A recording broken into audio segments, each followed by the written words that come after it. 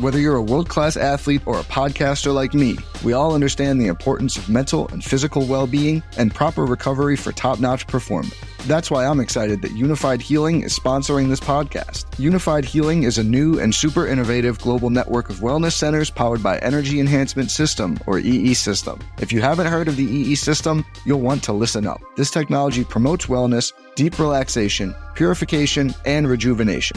In hundreds of locations across the globe, access to a center is easy and affordable. Interested in experiencing the EE System technology for yourself? Go to unifiedhealing.com/bluewire to learn more and find a center near you. That's unifydhealing.com/bluewire. No material or testimonials on the Unified Healing website are intended to be viewed as medical advice or a substitute for professional medical advice, diagnosis, or treatment. Always seek the advice of your physician or other qualified healthcare provider with any questions you may have regarding a medical condition or treatment and before undertaking a new healthcare regimen, including EE System. This podcast episode is brought to you by Coors Light. These days, everything is go, go, go. It's nonstop hustle all the time. Work, friends, family expect you to be on 24/7. Well, sometimes you just need to reach for a Coors Light because it's made to chill. Coors Light is cold lagered, cold filtered, and cold packaged. It's as crisp and refreshing as the Colorado Rockies. It is literally made to chill. Coors Light is the one I choose when I need to unwind. So when you want to hit reset, reach for the beer that's made to chill. Get Coors Light in the new look delivered straight to your door with Drizzly or Instacart. Celebrate responsibly.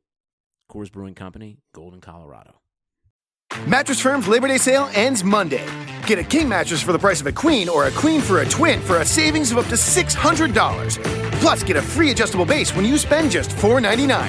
And Friday through Monday, get a Beautyrest Queen mattress for just $99. Visit mattressfirm.com or a store near you for the best deal of the season. Only at Mattress Firm. Offer valid with qualifying purchase. $99 mattress offer available in-store only while supplies last. Restrictions apply. Valid at participating locations only. For offer details, visit mattressfirm.com/sale.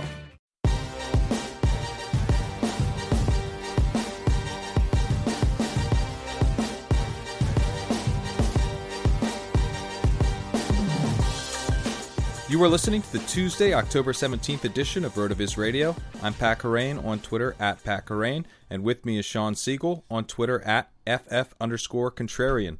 Sean, how was your week 6? It was good and bad. This was one of the stranger weeks. In terms of my own fantasy teams, I had 3 or 4 dynasty teams, I think, set their all-time franchise high, which is always very exciting. Yeah, and then at the same time, I think my high-stakes teams, which had been off to a great start, may go winless this week, and then also had a couple of dynasty teams that are in play to set maybe franchise lows. So in a lot of ways, I think that illustrates what this week was about. We had some huge upsets. We had, again, some very unfortunate injury news. Obviously, to win this week, you needed to avoid the injuries. And then we also had some strange reality developments where, at least apparently, or to many viewers, I would think, we had some clearly correct calls that were overturned by replay, which I don't think that's the way replay is supposed to work there. So what was your biggest takeaway of the week? Yeah, I mean, the Rodgers injury, I think, is definitely the big takeaway. We're definitely going to get into at least the biggest weird overturn with our guest this week. And I think maybe one of my big takeaways this week is it must be Bizarro week, since my high stakes fantasy team got its first win this week. The high stakes team that I co-own with Pete Overzet, the Fantasyland team, and the FFPC. We are now 1-5. So playoffs, here we come. We're going to go on an epic win streak here, I think. But no, probably not. But yeah, your teams took a turn for the worse, so I guess that's why our terrible team was managing its first win. Well, I assume you had Carlos Hyde in the lineup, and correct. Despite a lot of concern about his workload, and despite the fact that he struggled again purely as a ball carrier outside of the touchdowns, he put up a big fantasy week for you. Yep, and we were optimistic finally about our Cousins stack with Reed and Crowder, which has just been a mega failure, and that still didn't quite hit for us like we were hoping, but at least Cousins was usable, and we managed to score some points elsewhere. So yeah, it was definitely an interesting week. I think in some ways kind of a little bit of a bummer of a week just to see Rodgers go down, and he's his season probably done. But there was also some exciting stuff as well. McKinnon, Ingram, Peterson all having big weeks, which was fun. So we'll get into all that and more because, Sean, we have a great guest this week. Yes, one of my favorite writers. We have Des Bieler from the Washington Post, and he also has an excellent podcast, The Fantasy Football Beat. So we're excited to have him on and get his takes on a lot of these different developments. I should throw in really quickly, as I have been somewhat critical of the Detroit Lions and their wide receivers, mentioning Golden Tate and Marvin Jones as mostly garbage time and forced volume types of players. And obviously their game was essentially entirely garbage time again this week. At one point, the Saints up 45-10. And I certainly agreed with the commentators that it only made sense for the Lions to get Matthew Stafford out of the game at that point. You're down 35 points, and he's clearly struggling, not 100%. But even though it almost certainly didn't make sense, it was very exciting to see him rally the team and the defense and special teams make some more plays. But that's one of the reasons why Matthew Stafford is one of my favorite players, favorite quarterbacks. We all remember the game where he broke his collarbone, comes back in and throws the game-winning touchdown. And in this particular game, he threw a touchdown pass to Marvin Jones that got him back in it. And Jones has some trouble in most areas of the field since he's not necessarily that athletic and not that physical, so he has a hard time getting open. But Stafford made an incredible throw to him in the end zone where he goes up, twirling, one-handed grab, and great play. So very exciting to see him do that. And certainly when we're critical of players, we want to come back and also celebrate the positive plays, and that was an amazing performance there. So hopefully the Lions can get their season turned back around, but that wasn't the game for them from a win-loss perspective, but they made some incredible plays. Yeah, and the news coming out of that game is that Golden Tate is going to miss a few weeks here. Still awaiting his MRI results on his shoulder, but it's believed to be a sprained AC joint according to RotoWorld. I know you're a big Kenny Golladay fan. Is there any chance that maybe this could be some addition by subtraction here for the Lions with kind of being forced to get Golladay more involved here? I think it'll probably help, although Tate, even though I think he's a mildly overrated player, he still is important to what they do. It probably would have been more helpful to get, to clear that opportunity in different ways. Certainly you don't ever want players to suffer an injury, but if they were going to lose a player, Tate is probably not the one who will help their offense. So they still have lots of problems there, but he's definitely the guy who could come in and do some damage. So hopefully that long-term situation is in play. And like I said, it was exciting to see them fight back. It was exciting for Saints fans to see their team suddenly look to be on the rise, and a variety of storylines there, unless you're a Michael Thomas owner, to see them score 52 points and for him to not have a big fantasy day wouldn't have seemed very likely going into the week. But that's the kind of week that it was. It had lots of huge games and then lots of low-scoring games that came out of nowhere. Yeah, not the 52 Saints output that we would have expected there. A lot of defensive scoring. A very strange shootout in the Superdome. But, on Golladay, he's hit some waiver wires, so be on the lookout for him. He's someone to be picking up in your redraft leagues. In Dynasty, he's probably someone that if you subscribe to RotoViz, you already own, because we were big fans of him this offseason.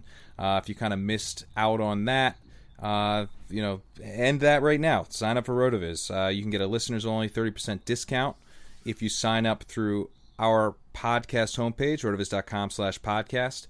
That subscription gives you unlimited access to all of our premium NFL content, and it supports the podcast. And if you want to also help support the show, you can do that by supporting the podcast on iTunes, rating and reviewing the RotoViz radio channel on iTunes. We also now have our own separate feed. If you're listening to us through the RotoViz radio channel with all of the podcasts, if you want to just subscribe to this show and just a few others, then You can do that through the RotoViz Radio Football Show in iTunes as well. Kind of a pared down selection there. And if you rate and review us on that channel, that helps a lot since it's a newer channel on iTunes. So we'd definitely appreciate that. And obviously, definitely appreciate you signing up for RotoViz. And I think you'll definitely appreciate what you guys get back as your subscription there. But for now, let's get to our interview with Des Bieler of the Washington Post. You can follow him on Twitter at Des Bieler. Fantasy football fans, listen up. If you love fantasy football, then you need to try my new favorite app, Draft. Here's how it works. You do a draft that lasts for just 1 week, and there's no management. Just set it and forget it. Once you're done drafting, that's it. No trades, no waiver wire. Draft even takes care of last-minute injuries for you. Drafts start every couple minutes, so you could join one right now. And the best part? You play for cold, hard cash. Drafts start from just $1, so there's a draft for everyone. There's no salary caps, so you play in real-life snake drafts, just like you would with your friends in a season-long league. So come in, join me, draft against me on Draft today. Download the app anytime. Just search Draft in your app store and join a game in minutes, or play right from your computer on playdraft.com, whatever you want. For a limited time only, all new players get a free entry into a draft when you make your first deposit. But you have to use the promo code RVRadio. That's right. Play a real money game for free just for using my promo code RVRadio on your first deposit on Draft. Just search Draft in the App Store or go to playdraft.com and come play free with promo code RVRadio.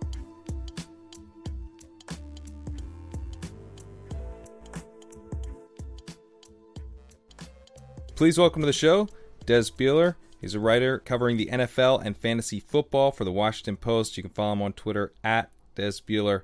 Des, thanks so much for coming on.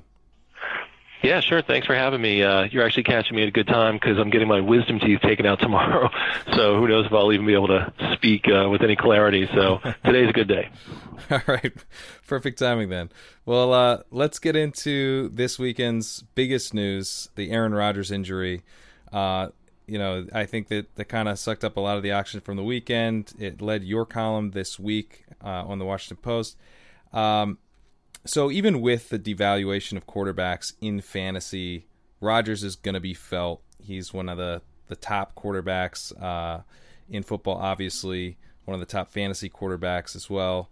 Beyond his absence, though, for fantasy owners in standard and two quarterback formats, it's going to impact the entire offense. Jordy Nelson, Devontae Adams, Randall Cobb, all the receivers, and even the run game as well. So how do you see things shaking out now that Brett Hundley's going to be taking over? He did struggle against the Vikings, but he has a week of preparation, which could make a big difference here.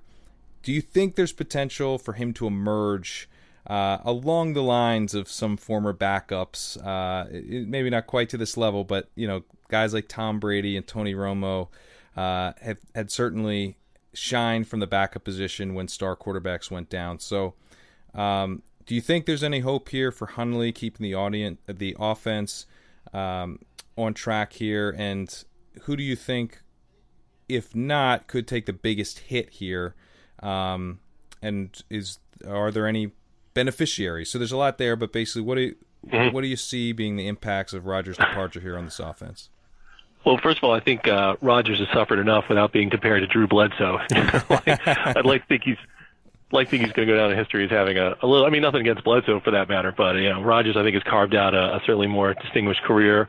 I don't know if we want to compare it to the last time he went down because Hundley's a different guy. I mean, when Rodgers injured his other collarbone, the non-throwing one, which obviously is less severe, in 2013, and he missed 7 games. The Packers' fill-in quarterbacks at that time were Matt Flynn, who actually wasn't terrible, Scott Tolzien, and Seneca Wallace, of all people.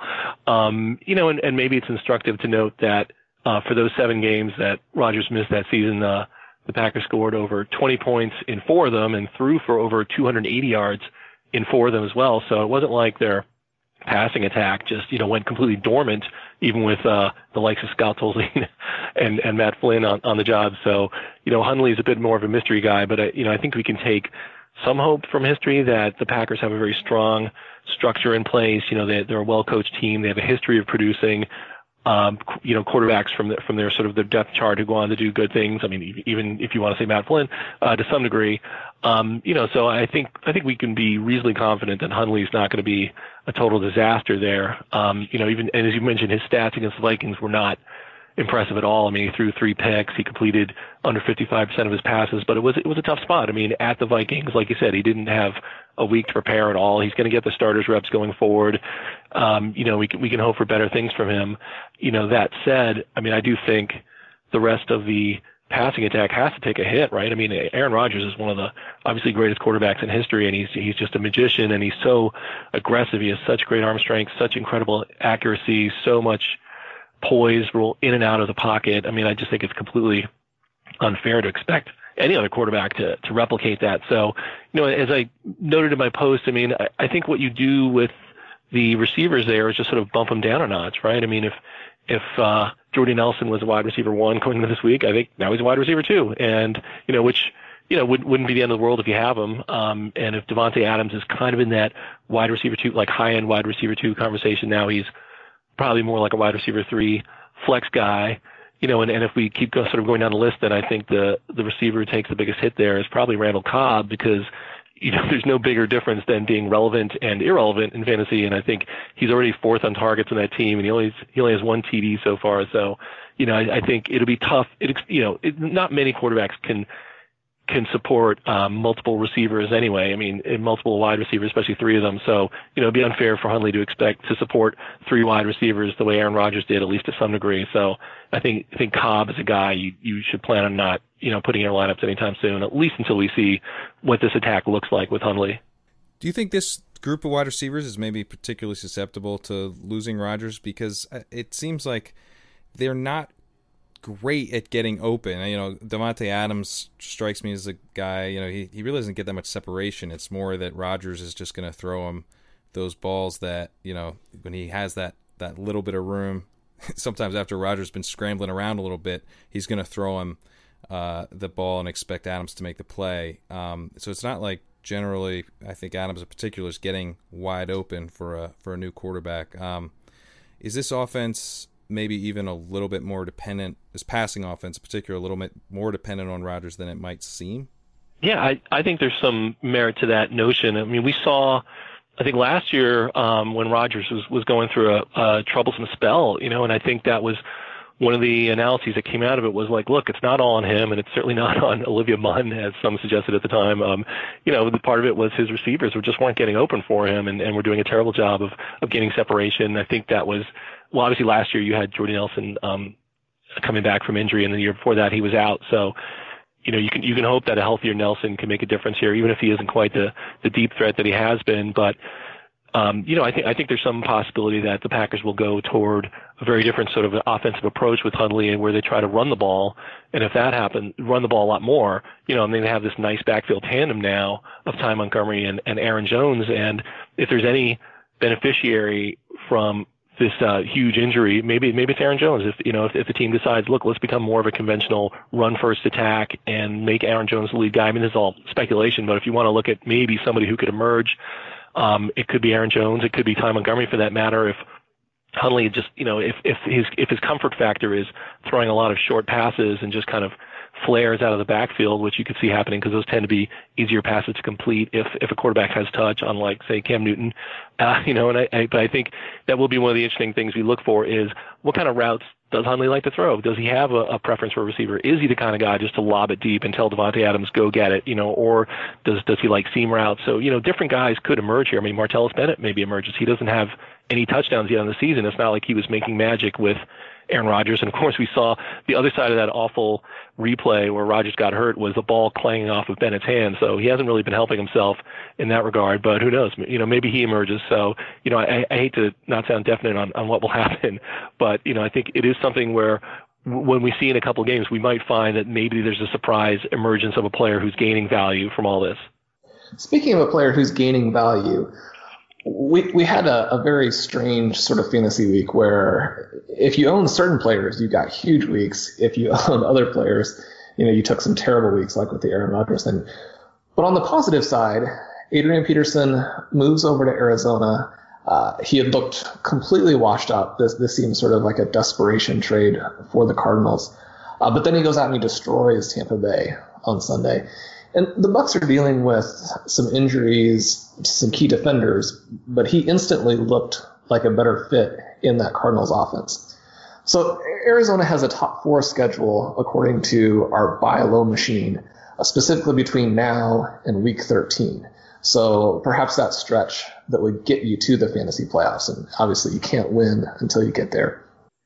If there's a Peterson owner looking to sell high this week, would you be buying, or is this sort of a fluke game where if you're an owner, you're trying to sell now? Right. I mean, certainly if in general you don't do well in fantasy by buying high. If someone says, "Hey, I'm looking to sell high," usually that's a signal like maybe not to buy that situation. And in this case, I would not be chomping at the bit to acquire Peterson. I mean, I think there's a whiff of flukiness about this game. Even in real football terms, it was an amazing game. And you said there were a lot of highs and lows over the weekends. And one of the real problems for the NFL now is it's lost a couple of its real star players, especially on offense, between Aaron Rodgers and Odell Beckham. So you got to think the NFL is loving, even if Peterson has a bit of a checkered history to say the least, and his reputation has been tarnished by some off the field stuff. I mean, you at least have to figure the NFL is happy that like a major star has kind of reemerged on the stage. That said, I mean, I have to think like this is going to represent his high watermark with the Cardinals. I would imagine that the Buccaneers were taken by surprise a little bit, and that future defenses are going to be scheming up for what have been such a pass heavy offenses. If they're going to merely make a point of giving Peterson the ball, I think defenses are going to scheme for that. And then you also have to take into account that David Johnson might return. I mean, I guess in the time frame you're talking about from now till week 12, I think week 12 is as we understand it now, and I think there's a lot that we don't know about the situation, and probably a lot the Cardinals don't know, but I think Johnson could return by Thanksgiving, which would be week 12. So, that would give Peterson 5 more calendar weeks, except one of those is a bye, and then 2 of those are against the Seahawks and Texans. So I don't know if I'm loving his immediate schedule, even if RotoViz likes it a little bit better. So very long story short, I would say I'm not necessarily looking to buy Peterson, especially if the owner wants to sell high, although I wouldn't blame anybody for doing so. To take the flip side of it, if I had Peterson, I definitely would be putting him out there. Well, this is a pretty clear situation, right, that when Johnson comes back, Peterson goes right back into the situation that he was in with New Orleans, where the coach is saying, look, you made some nice runs, but you're definitely not the best guy at this point.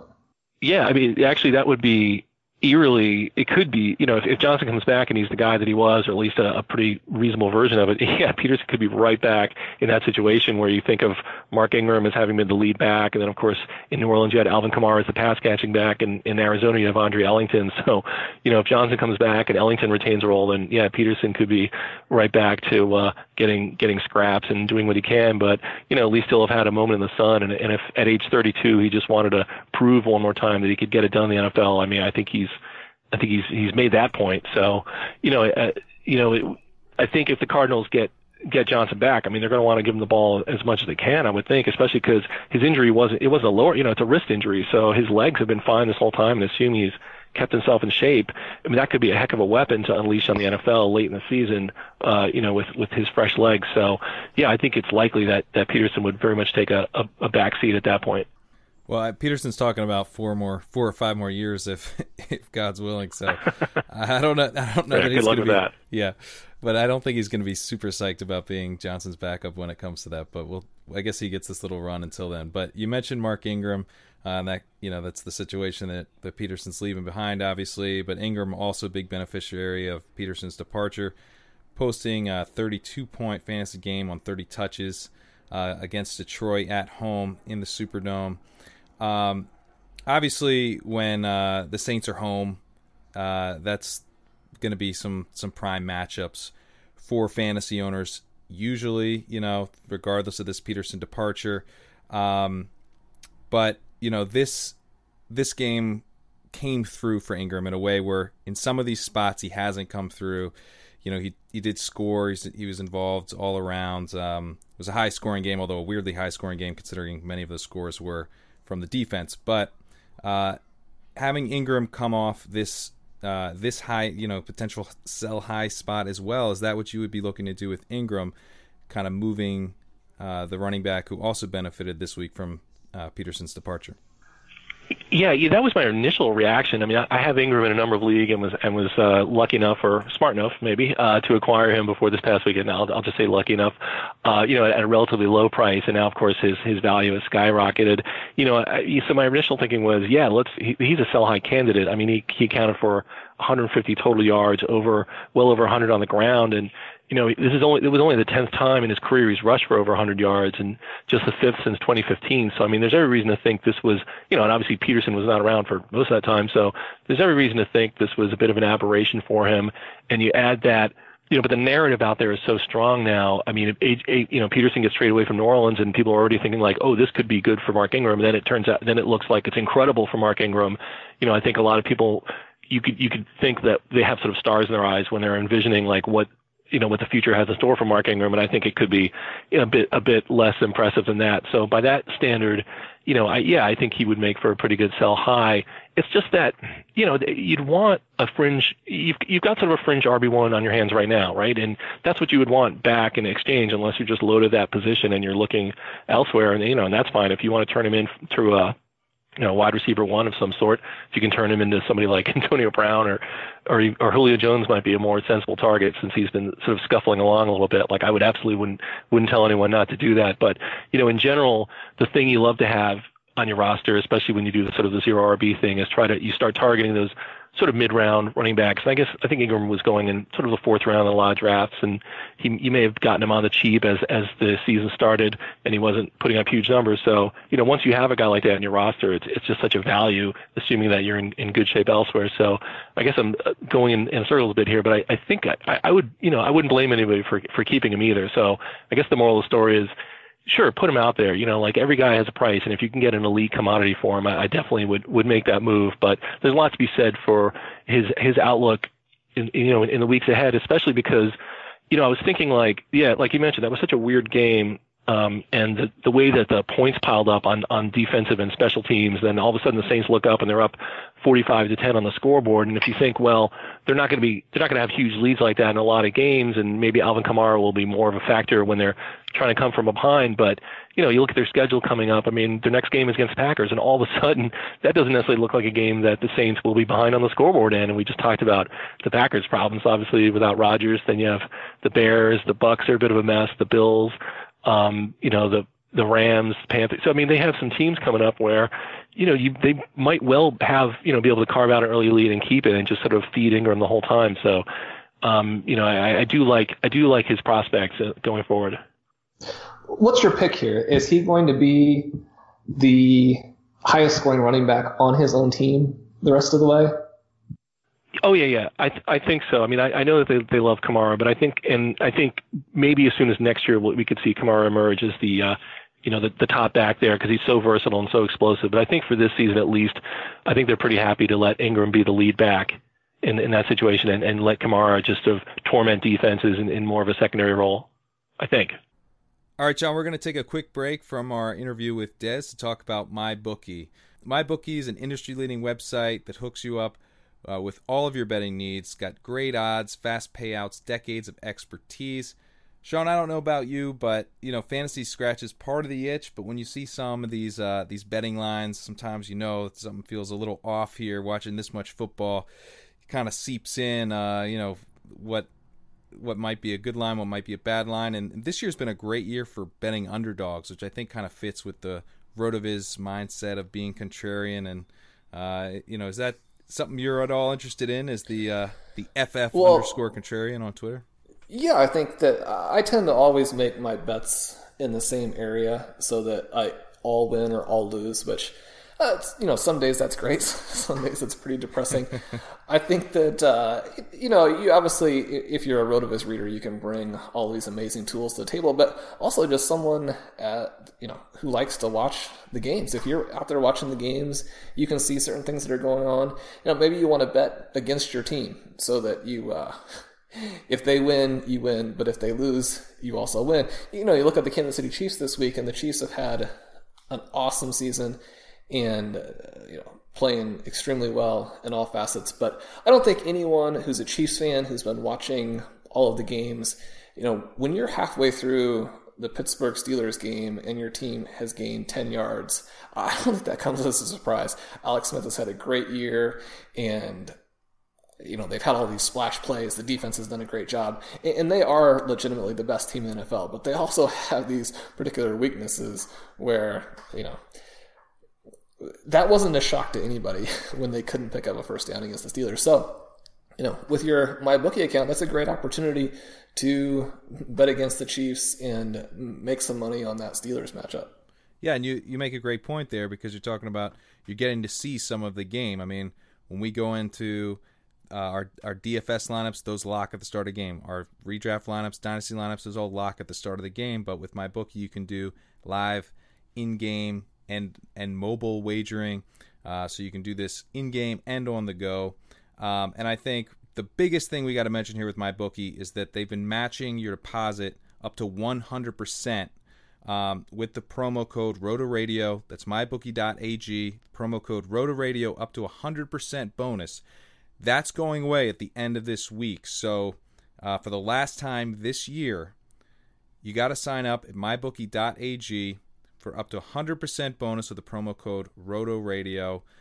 MyBookie, you play, you win, you get paid. Don't miss out. This is the last time you're going to have access to this promo code offer. Once again, mybookie.ag, promo code RotoRadio. As you mentioned, Julio Jones, who people don't usually think of as a buy low because he's Julio Jones, but he's had a slow start to the season. You mentioned him in your article this week. He's yet to score a touchdown this year.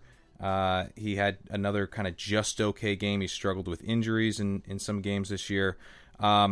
Is he? I think it bears noting that maybe owners who took him in the early first round are probably feeling a little bit disappointed. And is this a really good time to be throwing out offers for Jones? Yeah, I definitely would say so, and I absolutely will be in leagues where I don't have him, which is all of them. So I'm going to see what kind of packages. I'm always trying to make 2-for-1 packages, 3-for-1 packages. I think it's a great time to target Julio Jones. I mean, history tells us he's an elite commodity, and he's had some injury concerns. He had a hip injury going into the bye, and then he came out of the bye, but he was back in the field. And I just think what's going on with that team is probably the result of Kyle Shanahan being out of there, but. I think at this point, Matt Ryan has regressed so far back from how good he was last year that we can expect him to kind of return to the mean in a positive direction. I think that whole passing attack can be expected to, and obviously they get the Patriots this week, and there's been nothing better for a floundering passing attack than the Patriots. I mean, look what they did for Cam Newton's career just 2 or 3 weeks ago. All of a sudden, Newton's back to being one of the best quarterbacks in the NFL, and all it took was a visit to New England, and they made Josh McCown look like Joe Namath back there. So, in the immediate term, I think there should be a lot of optimism about the Falcons' passing attack, and just Jones. He's going to score touchdowns. I mean, he's averaged about a half a touchdown a game over his career, and he has 0 this season. So there's every reason to think that over the next, 12 games for them, or 11 games, whatever it is, he's going to get 5 or 6 touchdowns at least. And those, humongous games are probably yet to come as well. These sort of 250-yard receiving games. So I love Julio Jones as a buy low. You mentioned the change in the offense. How concerned should we be about that change, or is that change going to do you feel like they're starting to get acclimated to the new system or the tweaks in the system? And kind of going along with that, what did you see as the biggest upset this last week? This was a week full of upsets. Everyone obviously focused on the Giants over the Broncos last night, but the Broncos basically have no offense. And so you're going to get into some games where you have some fluky upsets like that. Whereas the Falcons, they're home against a Miami Dolphins team with Jay Cutler, and a version of Jay Cutler that, like so many of the others, fans are chanting for his backup. I mean, you're talking about a Dolphins team that somehow is doing a decent job record-wise, but in so many of their games have just been an absolute disaster. And the Falcons had this huge lead yesterday and completely go away. Is this Falcons team anywhere close to the Super Bowl level team we saw last year? No, it clearly isn't. And, I think it was to be expected that they would not be able to sustain that. They were sort of historically efficient on offense, and their touchdown percentage per drive was sort of off the charts, and the points scored was like way above anything that had ever happened in the Matt Ryan era. And they bring in Steve Sarkisian to replace Kyle Shanahan, who's had very little NFL experience at the NFL level, and it was a while ago. He's basically been a college coach most of his career. So, I think there was every reason to think that they would take a step back there. But it's been pretty remarkable, especially when you think that before the bye they lost at home to the Bills. So now they faced in the last 2 games 2 offenses from the AFC East that aren't the Patriots, i.e. like not good offenses, and somehow not managed to outscore them. So, I think it's easy to be down with Falcons, but I think it's still a small enough sample, like I said, that I think we can expect them to resemble a little bit more the team they were last year that really had very little difficulty moving up and down the field. I mean, all the main characters are still there, and if anything, you might have hoped a player like Austin Hooper could take a step forward this year. So, I would project, just sort of on back of the napkin math, slightly better things for the Falcons going forward. So we kind of brought up the Denver game. Denver obviously not having much offense in that game. But the Giants, I think, kind of surprisingly did, particularly through the run game. On the fantasy football... Oh, yeah, sorry. I forgot to address the upset. Oh, go ahead. Yeah, sorry. My bad.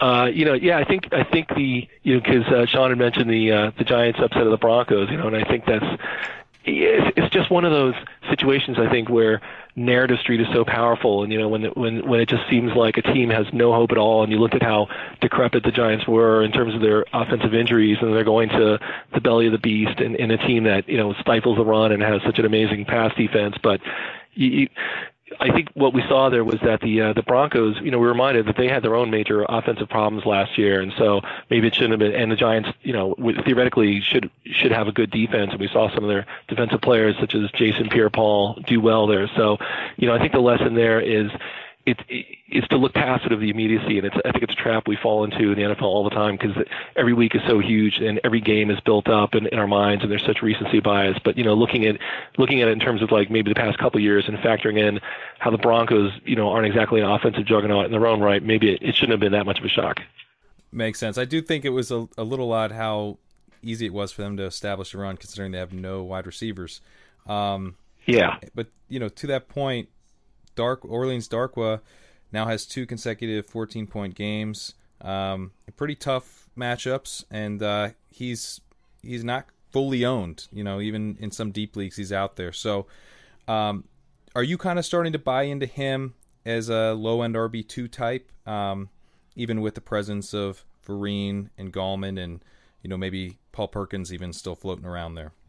I'd say I am, and anyone who's listening to my pod, the Washington Post Fantasy Podcast, the Fantasy Football Beat, which I'll have to talk to your guy Colm Kelly about the title. But I was sort of beating the drum for Darkwa for a while.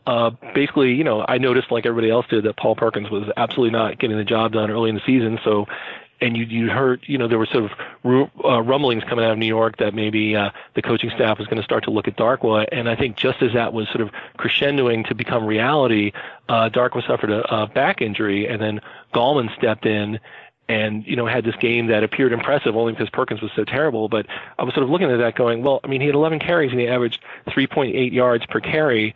And it's just not accurate to say like, oh, that's, no Giants running back has been that good. I mean, Darkwa, I think, was averaging 4.1 yards per carry in the games prior to that, albeit a super small sample size. And of course, he was, if you just look at the depth chart, he had already superseded Gallman at that point. So, I think what this game confirmed to us is that Darkwa is definitely the main guy atop that depth chart. And if you're the Giants, I mean, you want to run the ball as much as humanly possible. I mean, we're not sure when Sterling Shepard's going to come back, but even when he does, it'll be him and Roger Lewis as the top wide receivers. And then I think Evan Engram could well be the top receiver there, but I think you can't expect him to carry the load, obviously, as a rookie tight end. So the Giants have every reason to want to pound the ball as much as possible and to shift to kind of a power running approach. And, their offensive line, for as maligned as it's been, certainly looked like it was up to that task against the Broncos, who may not have maybe they were overachieving in terms of their run defense. I mean, it had been by far the best in the NFL up to that point. So maybe there was some regression in store for them. But yeah, I think describing Darko as a low-end RB2, I think would be reasonably accurate at this point. You mentioned in your column Terrell Pryor and Jamison Crowder. They've got 24 catches since week 1. Now, they've already had their bye, so you could bring that up if you need a selling point in trade talks. But not only are they not heavily involved from a volume perspective, but they have the 5th worst schedule from now until week 12, according to the buy low machine. Are these guys going to definitely cost you your shot at the playoffs? And are you seeing any possibility for selling them right now? Or would any sell offers be accepted? I think you'll take what you can get with either Pryor or Crowder right now, and I maybe should mention to your audience that, like, whereas I work at the Washington Post, I don't cover the Redskins directly, so I don't necessarily have any like major inside info to offer. I'm afraid, I kind of watch the games like everybody else does and follow the team as best I can, like everybody else does, and you can't help but be struck by how poorly, or maybe that's unfair, but how little of a factor Pryor and Crowder have been in the offense, and Pryor, I think in particular, has actually played really poorly. I think Pro Football Focus has rated him as one of the worst performing wide receivers in the NFL in the early going. And the other thing you have to take away from the Redskins' recent performances is that they're just spreading the ball around a lot, and they're not really looking for any one guy, and they have a variety of options. I mean, even Vernon Davis is stepping up now and making some big catches, and Ryan Grant is there. So, and it's also a reminder that maybe a little too much was expected of Pryor and Crowder. I mean, Pryor just really had his first full season as a wide receiver last year, and Crowder's in his 3rd NFL season, and he's never really been asked to sort of take the lead. So, I think it will be tough to put them in your lineup. So if you can get sort of anything of value for them, I would advocate making that move. As you mentioned, the schedule coming up, it does get pretty tough. I mean, you have the Seahawks and the Vikings on the near future, and then the Giants after that, and then Denver in the fantasy playoffs along with Arizona. So, there are some red flags there in terms of the schedule. And so, I think Pryor still probably has some pretty solid name recognition right now. So if you can peddle him to someone who thinks maybe he will sort of magically transform into the wide receiver 1, a lot of us thought he was going to be, or at least, high-end wide receiver 2. And it could still happen. I mean, you can't rule anything out. We're still in the first half of the season, but it just doesn't look that way at this point. I think I would agree with that. Pryor was a player last year who benefited from huge volume, not just in targets, but in terms of the value of those targets, the air yards that were associated with those targets, and his ability to translate those into actual yards, wasn't as good as perhaps the perception might have indicated. And while you can't always take what a team does and say, well, they definitely know something that we don't, or they're definitely making the right decision, the fact that the Browns didn't want to re-sign him, I think was a red flag there. And you look at, like you mentioned, sort of the combination of his age and experience is another pretty big red flag in terms of what his development arc looks like. You look at what they did and bringing in Kenny Britt, and obviously that is a play that didn't work out at all, or at least hasn't yet, and certainly doesn't look like it will. But right. Britt was someone in a terrible offense last year who actually did make those yards, did translate air yards into actual yards at a much better level. So from that perspective, you can understand why they went ahead and made that move. The fact that neither move was worked out certainly, I think, is yet another indication of why teams perhaps are reluctant to sign some of these veteran wide receivers. When they change teams, you've got a whole host of potential problems there. So certainly if you can sell Crowder, that definitely would be the way to go, I think. Yeah, I mean, I think in Pryor's case, it's another example of how you sort of have to tread carefully when players switch teams. I mean, you can't just plug in a situation a guy had in one area and just assume it'll carry over to another squad, another offensive scheme, another coaching staff. And then there's a lot of variance built into there as well.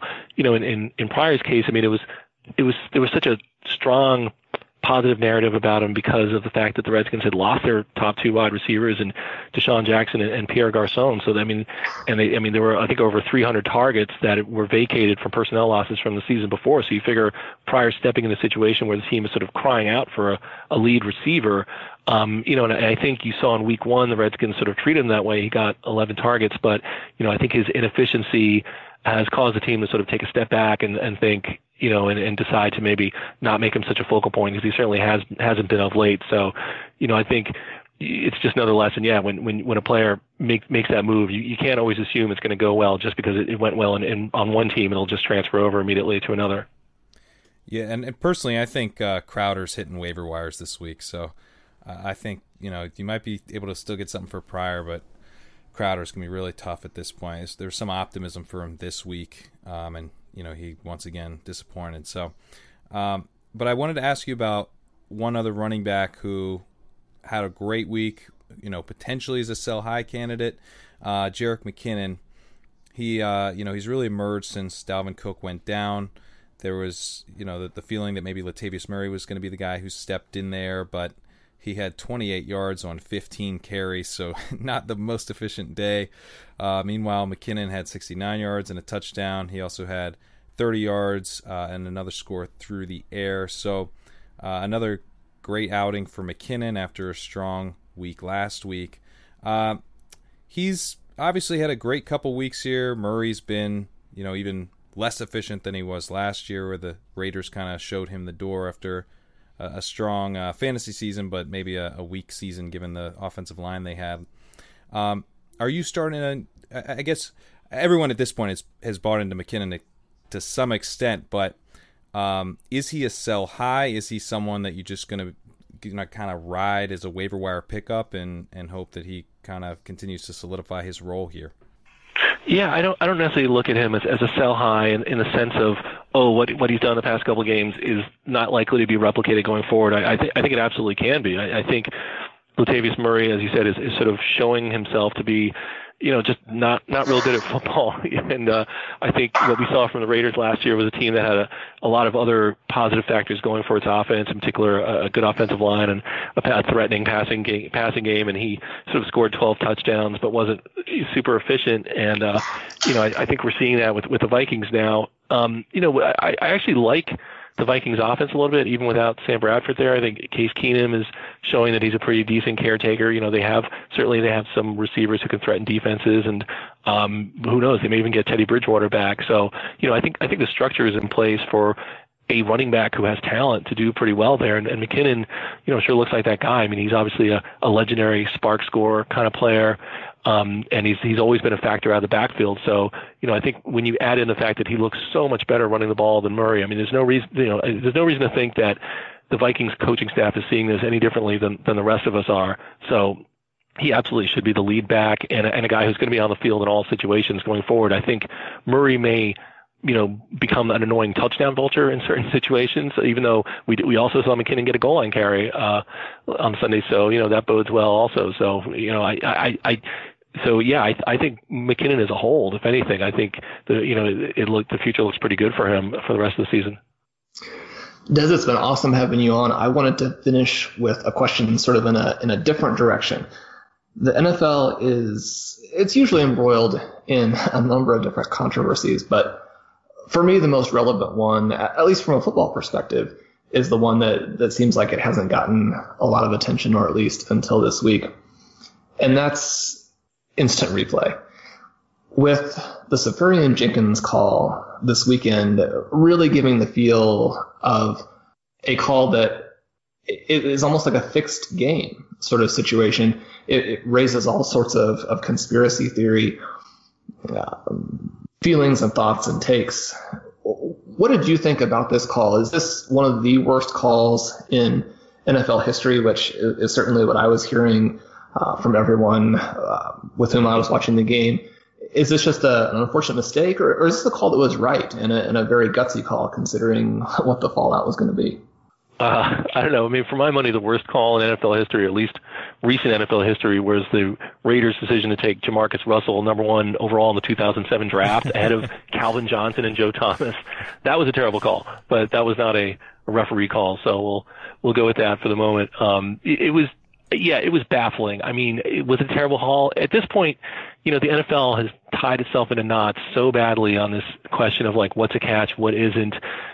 I'm one of these people that thought that, I think of those kind of situations, there was a lot more hand wringing over the Dez Bryant drop or non-catch against the Packers in the playoffs. I mean, that was much more impactful, and I think deservedly so, got even more national attention than this Safarian Jenkins play did.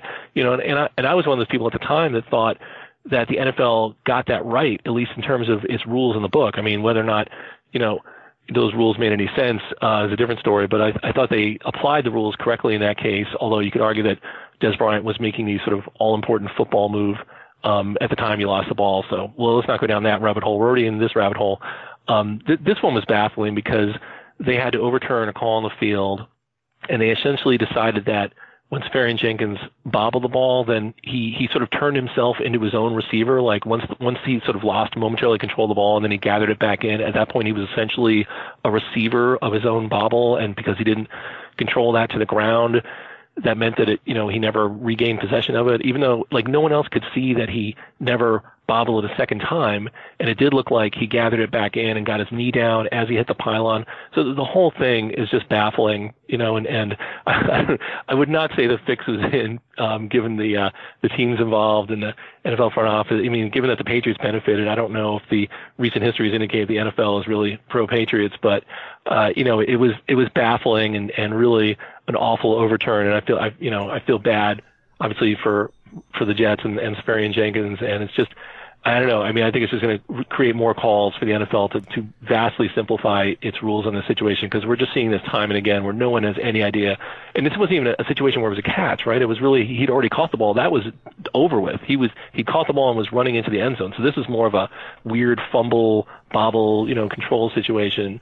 And it also might spur the NFL to revisit its rules about that touchback rule in general, right? That just seems so heavily punitive. Like you can fumble the ball out of bounds anywhere else in the field, but if you fumble it out of bounds right before you go to the end zone, then the other team gets it. Like that just seems unnecessarily punitive. So maybe that's the case. I've seen it suggested that maybe in situations like that, the team that fumbles the ball through the end zone gets the ball back, but at the 20-yard line. So instead of the other team getting the ball at the 20-yard line, the offensive team retains it, but they get pushed back and they got to try again. Maybe that's fair. I have no idea, but I think you may see the rule, in the offseason, the rules committee address some of these issues.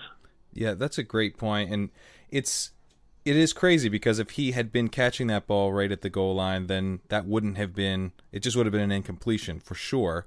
Right, and it's crazy to me that they overturned it. I think that's the weirdest part about that whole situation is that they felt like they had enough confidence to say, without a doubt, that the call on the field was wrong. It wasn't a touchdown, and in fact, he had definitely lost control out of the back of the end zone, even though the ball never left his body. It was a bizarre call. Yeah, bizarre, and just just more frustration for Jets fans, right? And of course, at the hands of the Patriots of all teams. So it's just like what more could go wrong in the recent history of that rivalry? And then of course, Tom Brady becomes like the all-time winningest quarterback ever. The whole history there is fraud. It'll just go down as another great moment in Jets Patriots history. I mean, at least it wasn't as aggravating as the butt fumble. I can say as someone who grew up in the New York area and has some fondness for the Jets. Like that was a way worse moment in Jets history. Well, Des, thanks so much for joining us. Before we let you go, I just want to bring up an article that I think is really fantastic that you had just a couple days ago on Ryan Fitzpatrick, the Ryan Fitzpatrick curse, claiming Jameis Winston. I guess this came out yesterday as kind of Winston goes down and Fitzpatrick gets in, and it marked the sixth time that Fitzpatrick has come in as the backup coming in for a starter, and I couldn't recommend this article more. It sums up basically Fitzpatrick's entire career almost has just been cursing the quarterbacks ahead of him.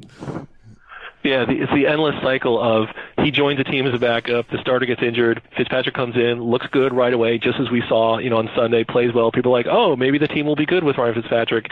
And then he slowly but surely becomes terrible, gets cut, goes to another team, starter gets injured, and it all starts up all over again. And it's just the NFL cycle of life. Right, and this has happened since his rookie year, and it's happened in a way twice this year because, if you forgot on Hard Knocks, their original backup went down to make Fitzpatrick the backup. So it's some strange occurrences here with Fitzpatrick as well.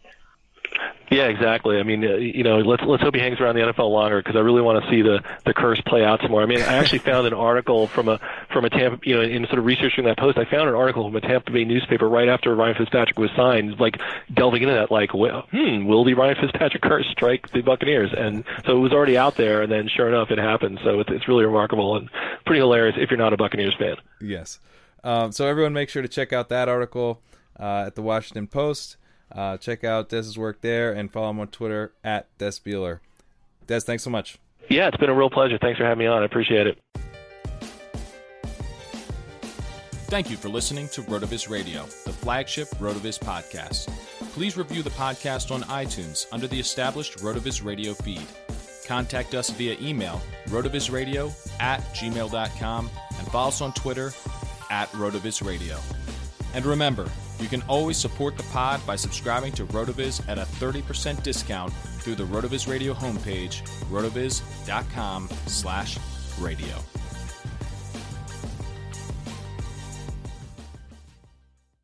This show is presented by SAP. Who am I and how am I feeling? I'm Clive Owen, and I'm great, thanks.